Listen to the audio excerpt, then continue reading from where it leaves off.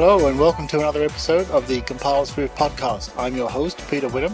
In this podcast, we talk about everything related to Apple platforms and Apple development, including macOS, iOS, iPadOS, watchOS, tvOS, and any other OS they've invented this week.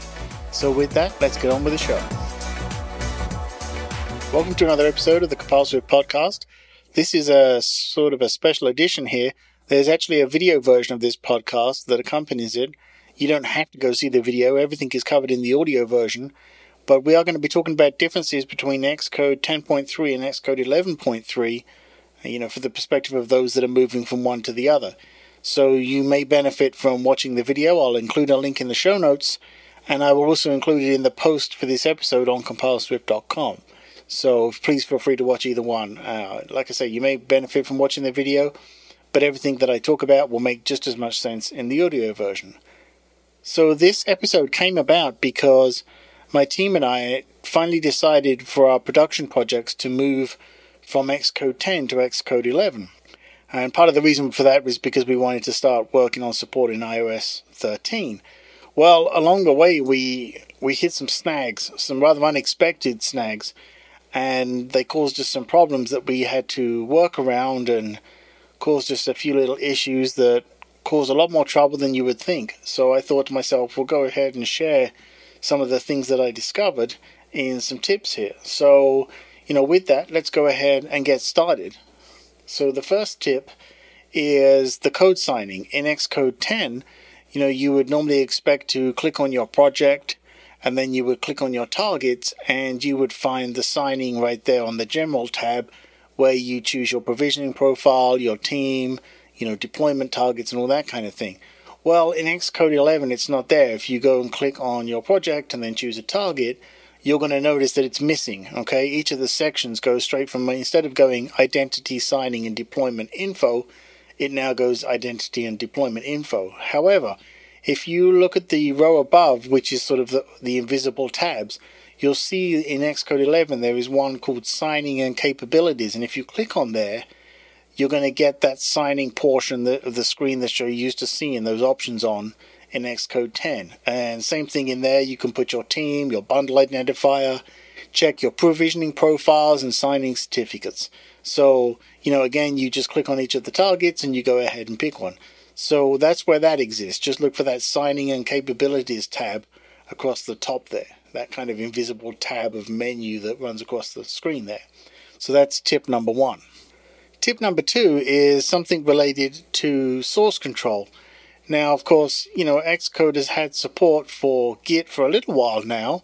If you have a storyboard open in Xcode, what you can do is if you open up, you can go to the tab in the inspector and, look at the source control. And it used to show you branches, tags, and remotes. Well, one of the new ones in Xcode 11 is it will now show you stashed changes as well. So that's nice. You can just click on there, see what's in a stash, and work with it there. But they also took it one step further. And if you go back and you look at, say, a file, in Xcode 11, what you can do is there's an extra inspector now. So if you go in and you open up your inspector panel, you'll find there's a new tab that has the file history. It's actually called the History Inspector. And any file that you click on, you can see the source control Git history right there on the right hand side. And you'll see the commit details along with the sort of the first line of the commit note. You can click on each of the commits and it'll tell you, some extra details. You can tell it to show you the commit. You can open it for a code review. And you can also click a link to open up and automatically create and send, or at least automatically open up for you to fill in an email to email the person that made the commit on that file if you have any questions or things like that.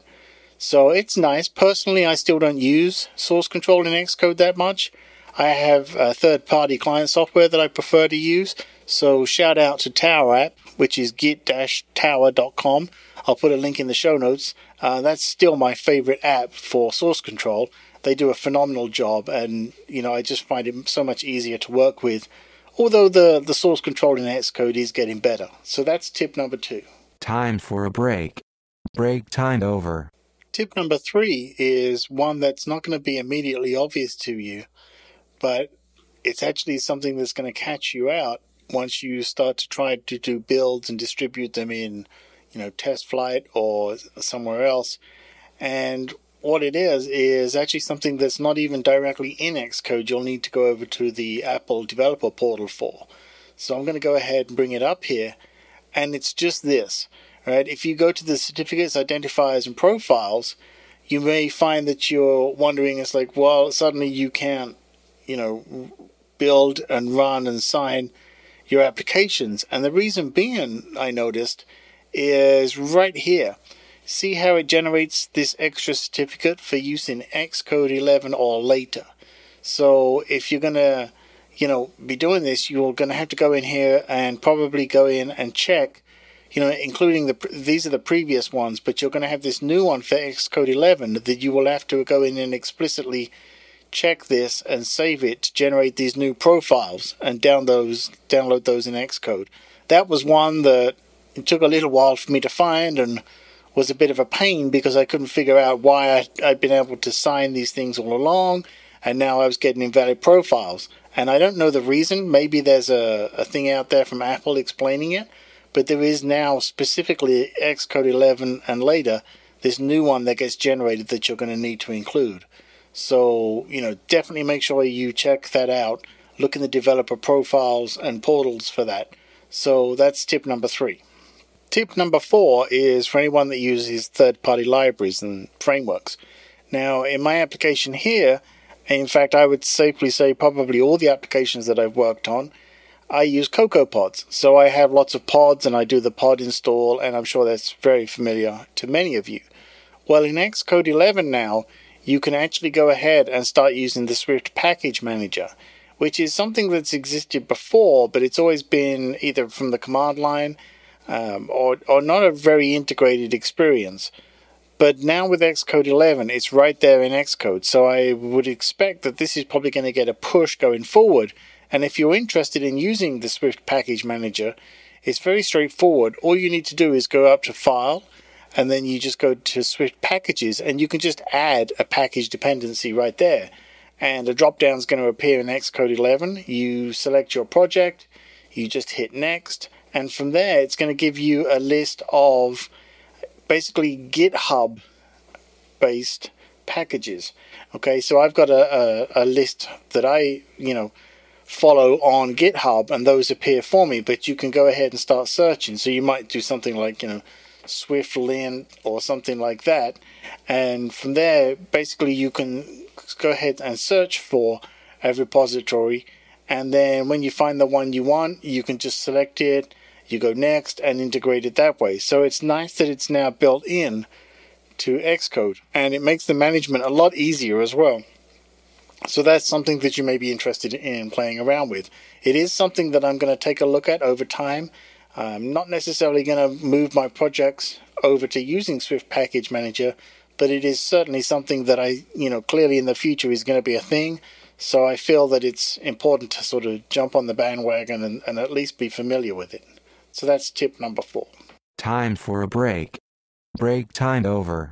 Tip number 5 is one that has caused a lot of problems for my team, and we know how to deal with it now and work with it, but it's a real pain, and it was a gotcha that we were not expecting. But when we analyzed it after the problem and sat down and discussed it, it was kind of obvious to us, like, that basically this was a thing that, could have got us, right? So you may, obviously be aware at this point that iOS 13 has a dark mode, and dark mode is supported in Xcode 11. Well, the funny gotcha is that if you obviously do builds for your application in in Xcode 10, well, Xcode 10 doesn't know about iOS 13, so there is no dark mode support. So when you do builds, you don't have to worry about dark mode and anything related to that. And if you loaded up the application up onto a device that supports dark mode, it's just naturally going to work in the normal quote-unquote light mode for you under iOS 13, so it's not a problem. The problem becomes that if you then take that same code base, and you build it in Xcode 11, which supports Swift 13, the problem now becomes you're going to get this dark mode that comes along with it. But of course, you don't have any dark mode support. So what happens? Well, this is one you may definitely want to check out the video for, because what we experienced was that if you have controls where you have set your own, the look of those controllers and color and everything else, it's not a problem. It's going to work in light mode just as you expect. And if you switch the device to dark mode, it's still going to show the light mode.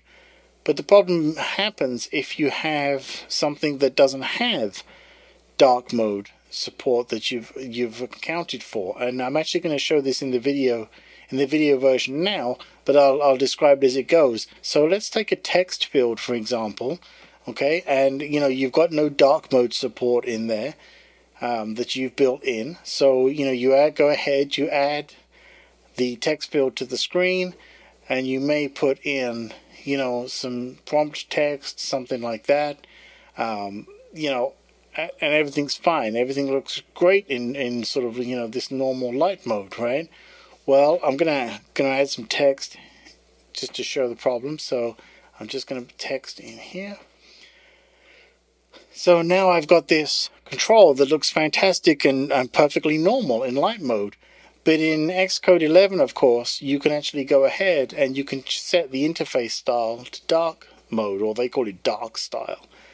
Now, when I do that, the problem is that I've now, the controls that I've overridden the look for, they're going to look like they should in light mode still, but the ones that I haven't done anything to, like this text field that I just added, it's going to show in dark mode. So you're going to have this weird problem where you're going to have controls that won't render properly, and you may not even see the content for, because you didn't put any overrides in there and you didn't support anything for dark mode. So what happens is dark mode comes along and says, okay, well then in that case I'm going to help the app out and I'm going to show the default dark mode look for that component based on Swift 13. Well, ordinarily that would be fine, except my app doesn't support dark mode. So the problem I have is I've now got this one or more controls with this dark mode look, and everything else is in light mode. And it's, obviously looks very strange to the user. Doesn't look very nice from a design standpoint. But in Xcode 10, if I took that same code and rendered it, everything would be fine because it doesn't know what dark mode is. So, it's going to look just normal again in light mode. So just watch out for that, because you will have to provide, if you override some of the controls and not the others, you're going to get the default dark mode look, and that could cause you problems. You may have text fields that to the user will appear completely empty because your text is in black, for example. Well, in dark mode, it's going to have a black background. So now you've got black text on black background, and the user's going to think the app's not working properly. So that's just something to watch out for in dark mode. That's a gotcha that you're going to have to account for until you build in dark mode support. So that's tip number 5. So I hope these tips have been helpful.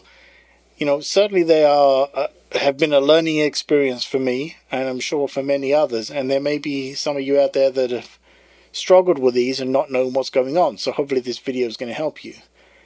If the video and the podcast have been helpful to you, please like and subscribe on the various platforms of choice that you're using, and share them with other developers, because, that's part of being the wonderful Swift community, is that we all share things with each other. And it certainly helps me out, to spread the word for Compile Swift. If you find it helpful, you can follow me on Twitter and provide me feedback. You can just @Compile Swift. You can, of course, go to compileswift.com/contact to contact me as well. Reviews and ratings in platforms, the podcast platform of your choice, is always appreciated. Thank you for that, along with all your feedback. I always love getting the feedback from you all, and I always take the time to reply, because you were so generous with your time to contact me in the first place. If you have any questions or anything, please reach out. I would love to discuss them with you. And with that, I will catch you next time around. Take care.